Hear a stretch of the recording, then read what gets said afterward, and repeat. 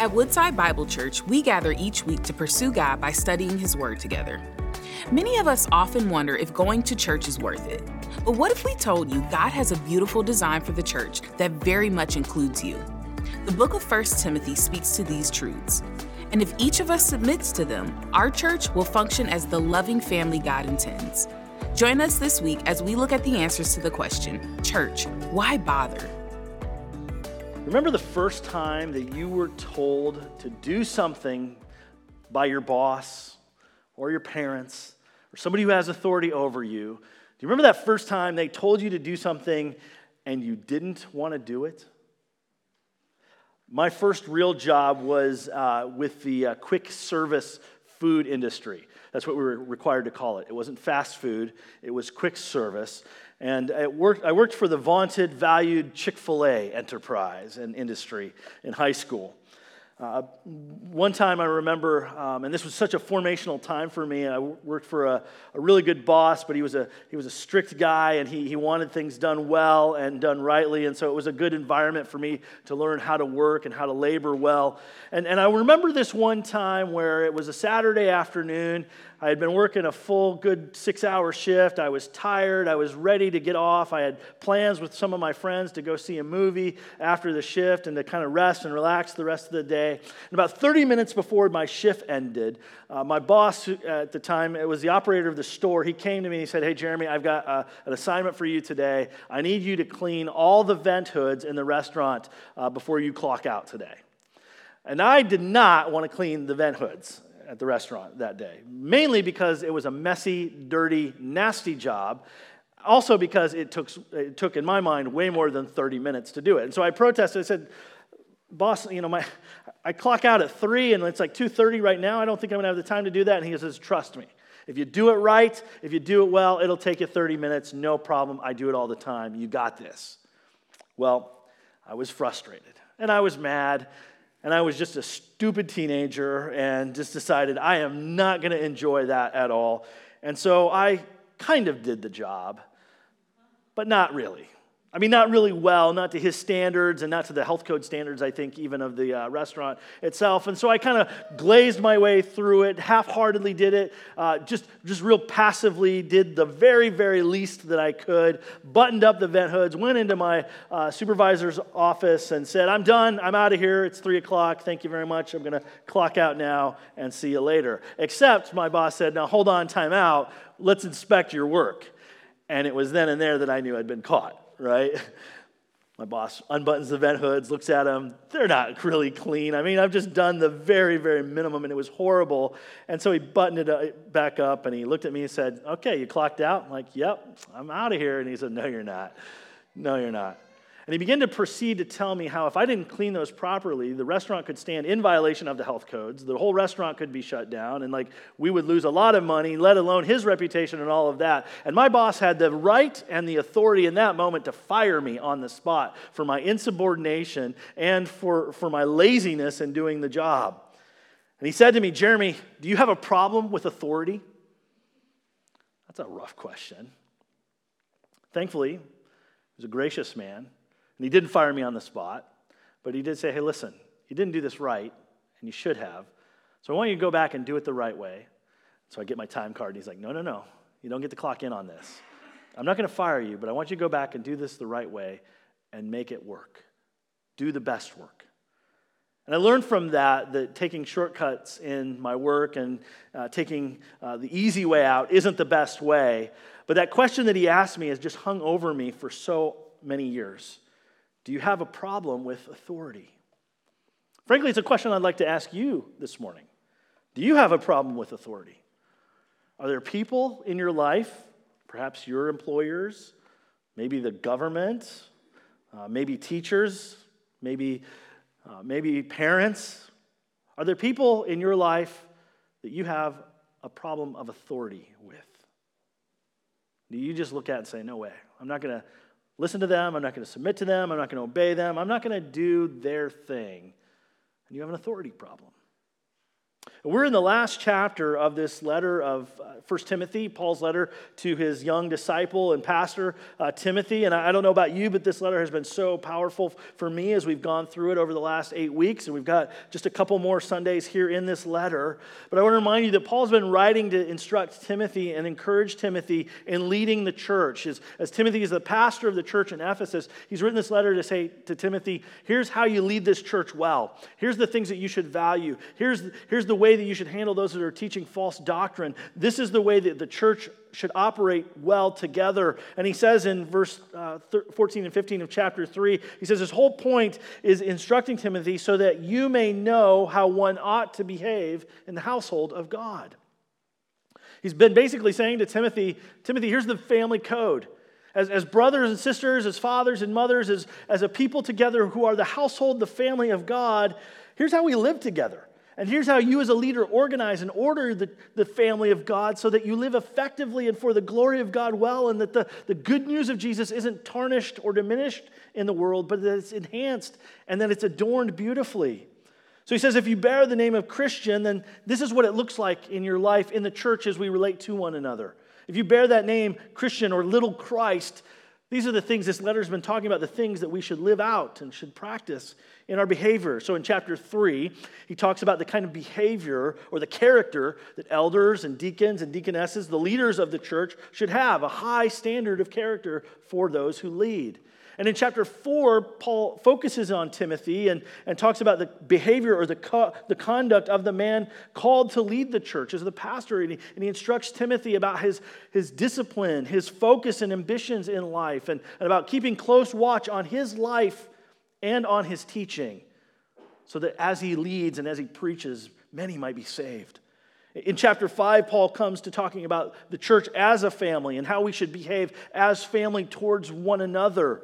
As family, we should honor one another as family, as fathers and mothers and brothers and sisters, loving one another and caring for one another well. And we should honor and care for those who are in need among us, particularly widows as he talks about them and their need, and then also showing honor and respect to those who lead the church, who serve as pastors over the church. And now here in chapter 6, he's still talking about how we behave, but he talks about how believers should relate to those in authority above them. And Paul's teaching here is specific to the context of Ephesus and the context of the Roman Empire when he talks about it, but through this lens that he speaks about how those relate to one another, that we see our lens of authority and submission today. The lens that he was speaking through, the culture, was of the culture of slavery in the Roman Empire. His specific instruction here is to bondservants or slaves. That's the same word used there in verse 6. If you see in the Bible in the New Testament the word slave used and the word bondservant, it's probably the same word. He speaks to those who serve as slaves in the Roman Empire, in these households. And here he's instructing them about how they're to operate under the authority of their masters. Now, let me just talk about what slavery looked like in the Roman Empire for just a moment here. First of all, it was very, very common. It was estimated that there were some 50 to 60 million slaves in the Roman Empire as a whole. It was a significant portion of the population in the Roman Empire and environment. In Ephesus itself, it was estimated that there was at least 30% of the city population were slaves in the households of many. Roman Empire slavery involved the ownership of a human being by another human being. And so in that way, it was not morally sound, it was not good, it was not right.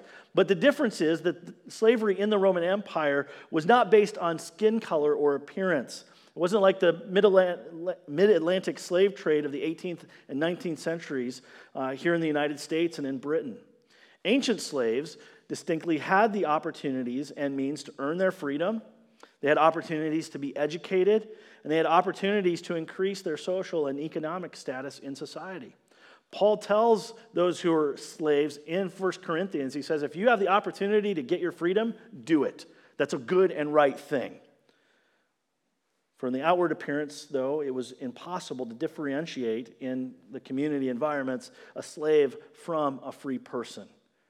And yet, slavery still was not a preferred form of human existence. One scholar writes, slaves were the property of their masters and were required to do whatever their masters told them to do.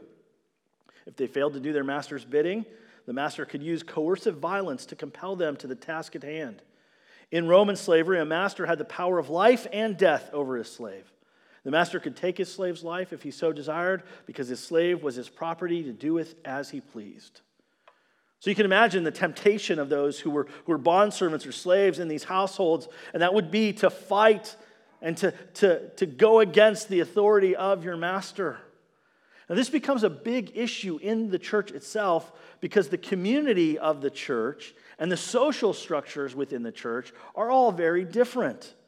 When you reorient the people of God not to being masters and slaves, but to being family together, now the relationships take on a different perspective. Paul says that in Christ all things are reordered, and so to the churches in Galatia, he says, "For in Christ you are all sons of God through faith. For as many of you were baptized into Christ, you've put on Christ. There is neither Jew nor Greek," so ethnic division separated, gone. "There's neither slave nor free. There's no male and female. You are all one in Christ Jesus." Paul has told Timothy of the practical nature of the church being a family together as fathers and mothers. He's got this tension here. If we're fathers and mothers and brothers and sisters together, where does this idea of bondservants, masters, slaves and masters, where does this all fit in and go? How do slaves who are under the yoke of slavery do family well when they're brothers and sisters with their masters? What should that look like for them in the church? And so that's where Paul writes to speak to them about how they should live in their households, in those relationships. And for us, this is the lens through which we can see a perspective of how we deal with and relate to authority today. The question is on the nature of what Paul says, or how I quote Paul, living under the yoke. Do you live under the yoke of someone else in your life? Absolutely. Every one of us lives under the yoke of someone else here today. This is something I try and teach my kids often. Is like, hey, don't think that when you grow up and get out of the house, like you have no authority in your life anymore, that you can just go and live and do whatever you want, however you want. You will always be under someone else's authority. Even if you become the CEO of the biggest, most rich company in the entire world, and you become the most powerful and rich person in all the world, you're still under God's authority. You're always going to be under someone's authority. So as I think about this idea of being under authority and living under the yoke, I think there's a few spheres of relationships today, modernly, that we can at least apply this teaching to in our own lives. So you think about being employees in a company. How many of you have a boss? Yeah, okay. Most of us here. A few of you don't, and that's great. I want to get to know you better. Many of you are all citizens under the government leadership, both locally and federally, of our country and of our state and of our communities. So we have the authority over us in the government. We're members of the church. There's spiritual authority and leadership that stands over us. And each of these areas might be what you call God-given authority, but it can extend to other areas of authority. So just as you think, who am I under the yoke of? I want you to be thinking about those places where someone leads you. Someone has authority over your life. It could be the home, the classroom, a variety of other places. And here's the principle that I want us to see this morning and to begin to work out in application in our lives. Christians under authority serve a higher authority. It's a new perspective for us to think about. The Christians, those who claim the name of Christ, who serve under authority, who are under the yoke of someone somewhere, actually serve a higher authority. We have an ultimate authority. So regardless of where you're at in your life, you're under the authority of someone in some way or another. And the basic perspective that we must take is that we are under and ultimately serve a higher authority, namely God our Father. So as we consider this, I want to ask a question. Do you have an authority problem, first of all? But I want to ask the question of how do we live in response to the God-given authority over us? How do we live in response to the God-given authority over us? Paul takes it in two directions. It's really one emphasis, one desire, but he applies it to two different arenas here, two different groups of people. And so I want to just take one verse at a time here and help us see how do we apply these things in this teaching to the specific spheres of authority that we sit under. Who are you a yoke under in our life?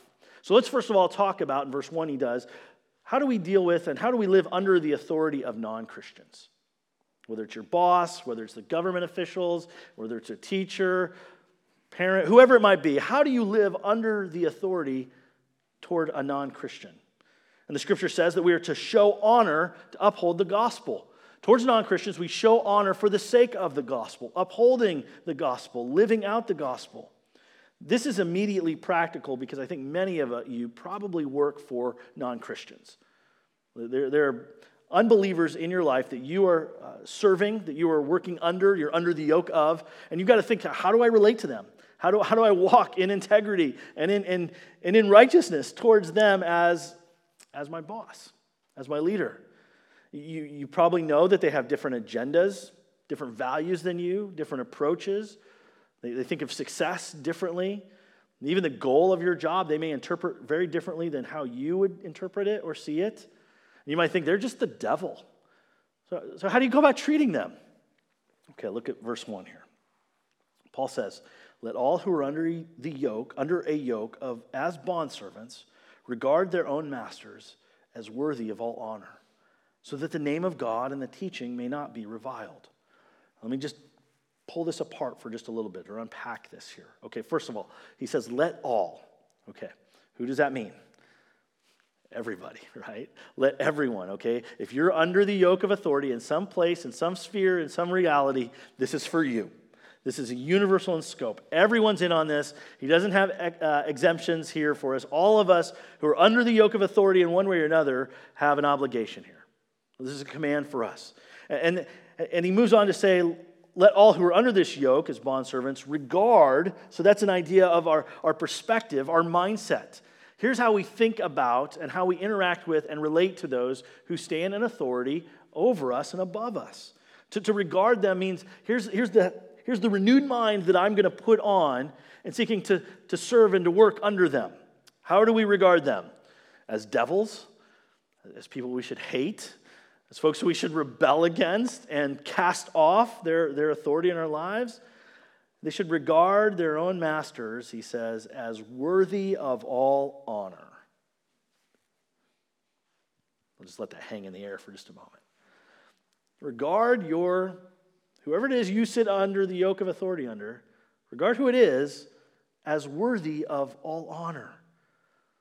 That is with great dignity and respect, upholding them. When Paul says this, I'm sure he has in mind the kind of behavior that reflects honor, reflects good treatment. What does honor look like? It's the behavior of obedience. It's the behavior of diligence. It's the behavior of respect and esteeming well. It's the behavior of industry and working hard, laboring well.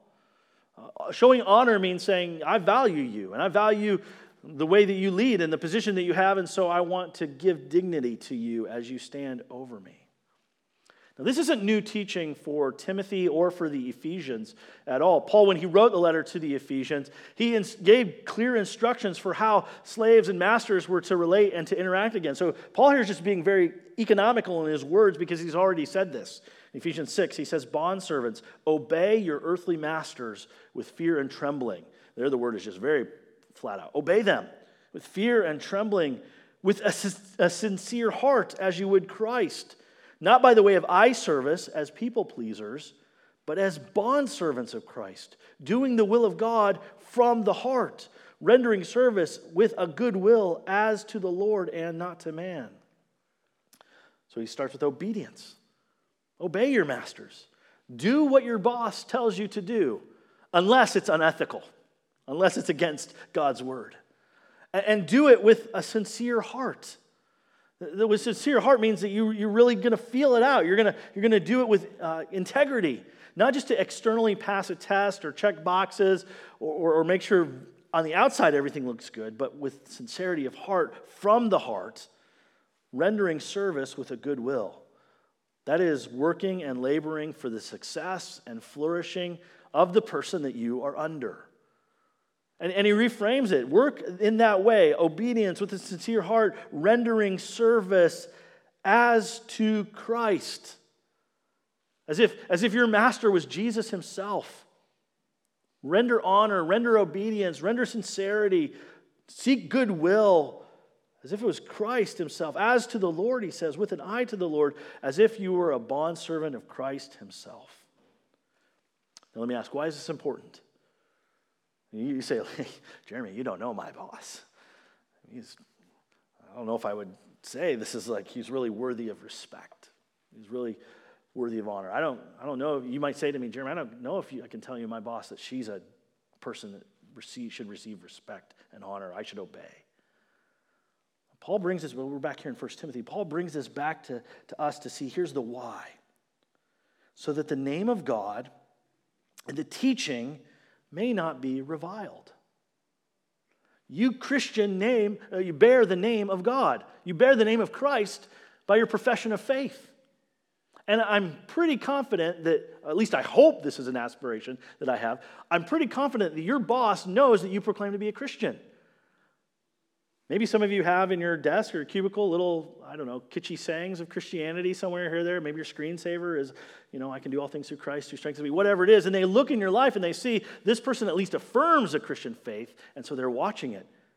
And they're saying the way that you treat me as your boss, the way that you work under me and serve this company, that reflects the God that you say you worship. And if you treat your superior with dishonor, you disrespect them, you disobey them, you shame them, you're bringing reproach on the name of God himself. Furthermore, he says, you're giving the gospel a bad name. I mean, who wants to be a part of this if it doesn't change your life? Who wants to be a part of the good news that we proclaim that Jesus came and lived and died and was raised again to life again for us and for our salvation, to forgive us and to make us holy and new people, if they don't see a life of holiness and newness in Christ? The way that you work, especially under non-Christian employers, says something to them about God. It's about a testimony, the mission, the witness that we have in the world. Hearts that are insubordinate and stubborn, arrogant, especially towards those who hold authority over us, do not show a heart that loves God and embraces his gospel. They're watching your life. So you're either upholding the name of God or you're denying it. Martin Luther, the German pastor and reformer, he says, when a shoemaker, a tailor, or some other craftsman wants to pursue a trade, they have to know the trade so that they can fairly and honestly be called by the name of that trade. A tailor, for instance. If that person could not demonstrate their name in their work, it would be a disgrace. He continues to say, accordingly, we too must establish our name and demonstrate that we are rightly called Christians. If you bear the name Christian, then rightly display it in how you work. When you live under the yoke of your employer and show honor, you show them a God who gives value. You display a life that says, I live for my heavenly Father, and he loves it when I do my best work and honor those I work for. I know, and maybe you're just like, this is tough. Well, let me help you to think about it this way. Does the God whom we worship approve of and encourage us on and incite us to be rebellious people? Does the gospel that we proclaim and we say that God transforms our lives, does the gospel we proclaim allow us to be disobedient and obstinate towards those in authority over us? Friends, I'm just trying to draw this out and encourage you because perhaps you need to repent. Perhaps you need to repent of your lack of showing honor to your employer. Maybe you've been working half-heartedly. Maybe you've been working begrudgingly. Maybe you've been working against them. Maybe you're, you use a cultural phrase these days, quiet quitting, just because you don't care about them. Have you been dishonoring and shameful towards those in authority over you? Let this be a moment for us to categorize our hearts, to evaluate our hearts towards God as our ultimate authority. Perhaps you need to go back and to confess, repent before your employer, seek to do the good work that they've called you to do, or either find another job that you're willfully employed there. but work out the relationship with them. Do good, faithful, honest work. That's how Christ calls us in relationship towards those who we serve under. Living under the yoke, particularly towards unbelievers, means that we honor them well so that we uphold the name of God and the gospel itself. Well, let's look at the other category here that Paul speaks about. So he's got non-Christians in verse 1, or just anybody really that we serve under, whether Christian or non-Christian. But in verse 2, he turns the focus towards how do we relate to each other? How do we live under the yoke when we're dealing with somebody who's a believer, who's family, spiritual family? How do we relate to them? And so this is the second point, that towards Christians, we are to serve better to bless spiritual family. If we sit under the yoke of authority of someone else who's a believer, who professes the name of Jesus, as we do, who is spiritually family with us, what will we do? How do we relate there? You think, doesn't the cross give us all equal standing? Jeremy, you quoted Galatians earlier, there's neither slave nor free. So, are we all on the same level? I don't really have to obey them because there's no hierarchy anymore. There's no pyramid scheme here. Like, we're all just, I can do what I want, and they can do what they want, and we'll just get along fine. And if I don't like what they want, well, I have the Spirit of God in me too, so I should be able to do what I want. And we get this tension in our hearts. I think that's mainly because we live as individuals in our minds. That our society and our culture has ingrained within us the sense of you are individually autonomous to yourself in every sphere of life. And you go along with the stuff that affirms and approves you, but the stuff that you don't like, the stuff that doesn't affirm and approve you, you can just back off from and say, no, that's not for me. I got my own identity, and I can perform it out however I like. And this is seeped into the church as well. We think of ourselves only as individuals. But here Paul is speaking to the community, the church family. And so you've got believers that are working for one another. In this context, you have households where there's a master who's a Christian and there's a slave who's a Christian. How do they relate to one another? And he's speaking here particularly to the slaves. Does he say, hey, go and throw off your chains and rebel and beat down those masters? And no. He's saying, I want you to see how you're to relate as family together. This is what he says, verse 2. Those who have believing masters must not be disrespectful on the ground that they are brothers. So he actually steps into the family language all the more. He says, no, you don't get to throw off chains and be rebellious and hate your master and be violent against them because you're family together. You are brothers with one another. Rather, he says, they must serve all the better. And here's why. Since those who benefit by their good service are believers and beloved. Teach and urge these things. Takes us back into the family. He says, if you work for a Christian employer, this is how we're going to apply it here. If you work for a Christian employer, if you have authority over your life that is a believer, you've got family that's watching out for you. You've got family that you sit under. The person that you work for and work under is your brother or sister in Christ. And so the command is, serve them all the better. Like, really care well for your family. Care deeply for your spiritual family. Excel all the more. Be more faithful. Be more industrious. Be more effective. Be more obedient. Be more diligent. Being under the authority of a Christian employer should give you all the more reason to do your best work. And this is why. Because you're benefiting by your labor, by your work, by your submission to their authority. You're benefiting the household of God. You're benefiting another believer well. Those who benefit by your good service are believers, Paul says. So they're in the same faith as you, and they're beloved. God's affection is on them as it is on you. And your affection should be for them as well. Your work is encouraging and supporting and blessing the household of God. These people that you're working for, they're not just image bearers, as we all are, but they're the objects of God's redemption. They're the objects of his love, just as much as you. The mercy and grace of God is upon them. When you serve well these believing authorities in your life, you seek their benefit and welfare and good, and you are partners with them in their benefits. Think of it this way.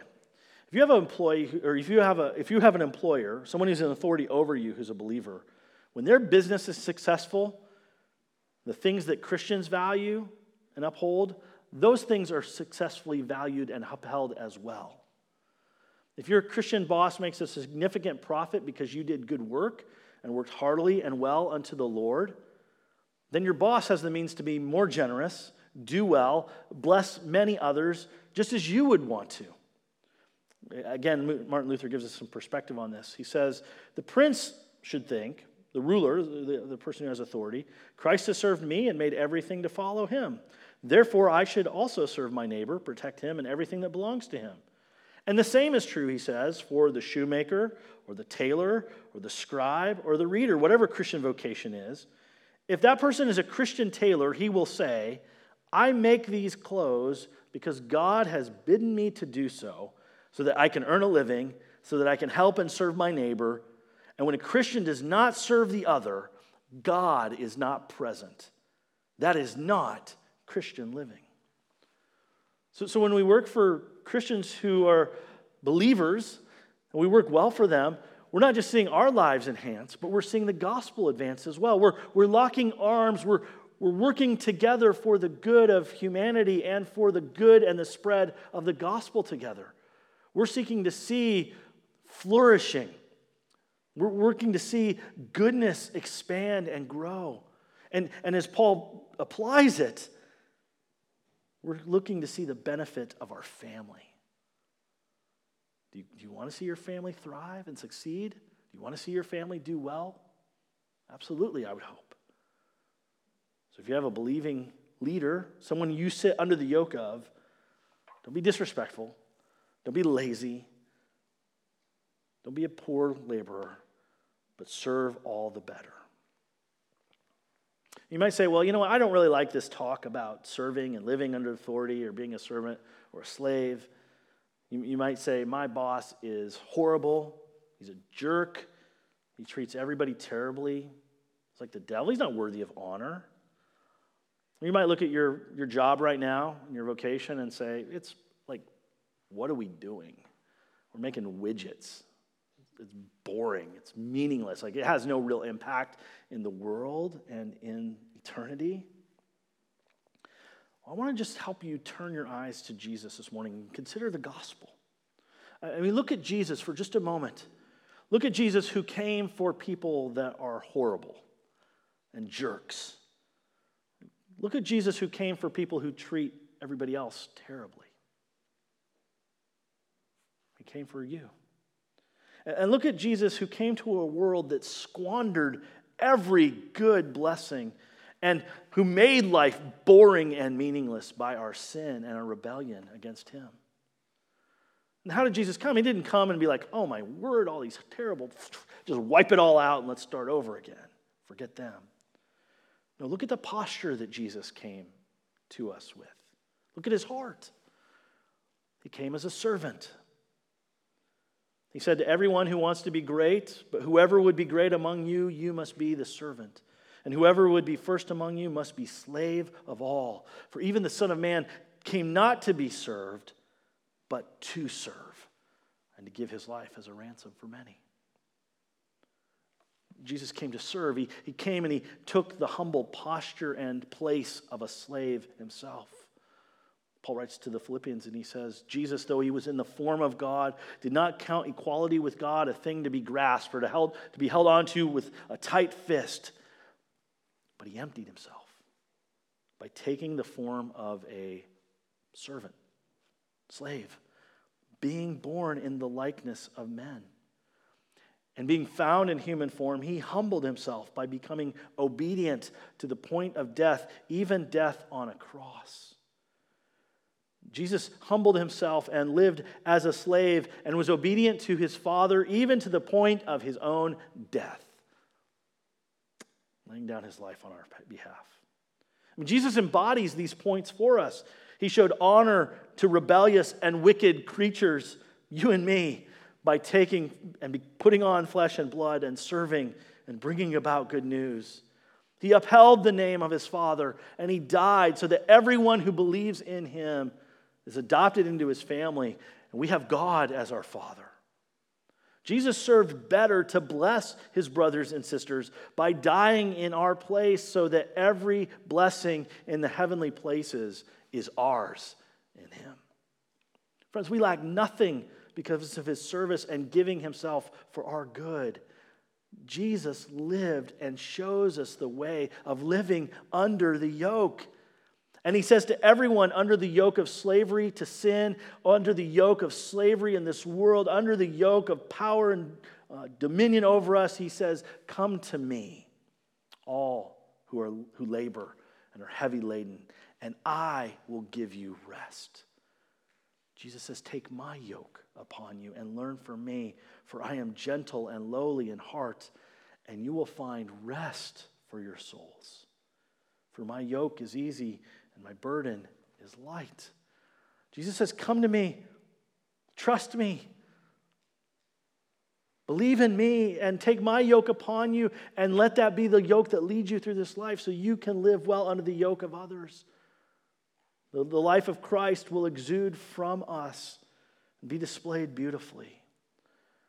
Friends, this morning, do you have an authority problem? Look to Jesus. If you don't know Christ, I would invite you, he calls to all of you to repent and to turn from your sin and to come to him in faith, to cry out and say, Lord, save me, rescue me, because he's already done it and done the work for you. Come to Jesus and let him transform your heart and your life. Take his yoke upon you. It's easy and it's light.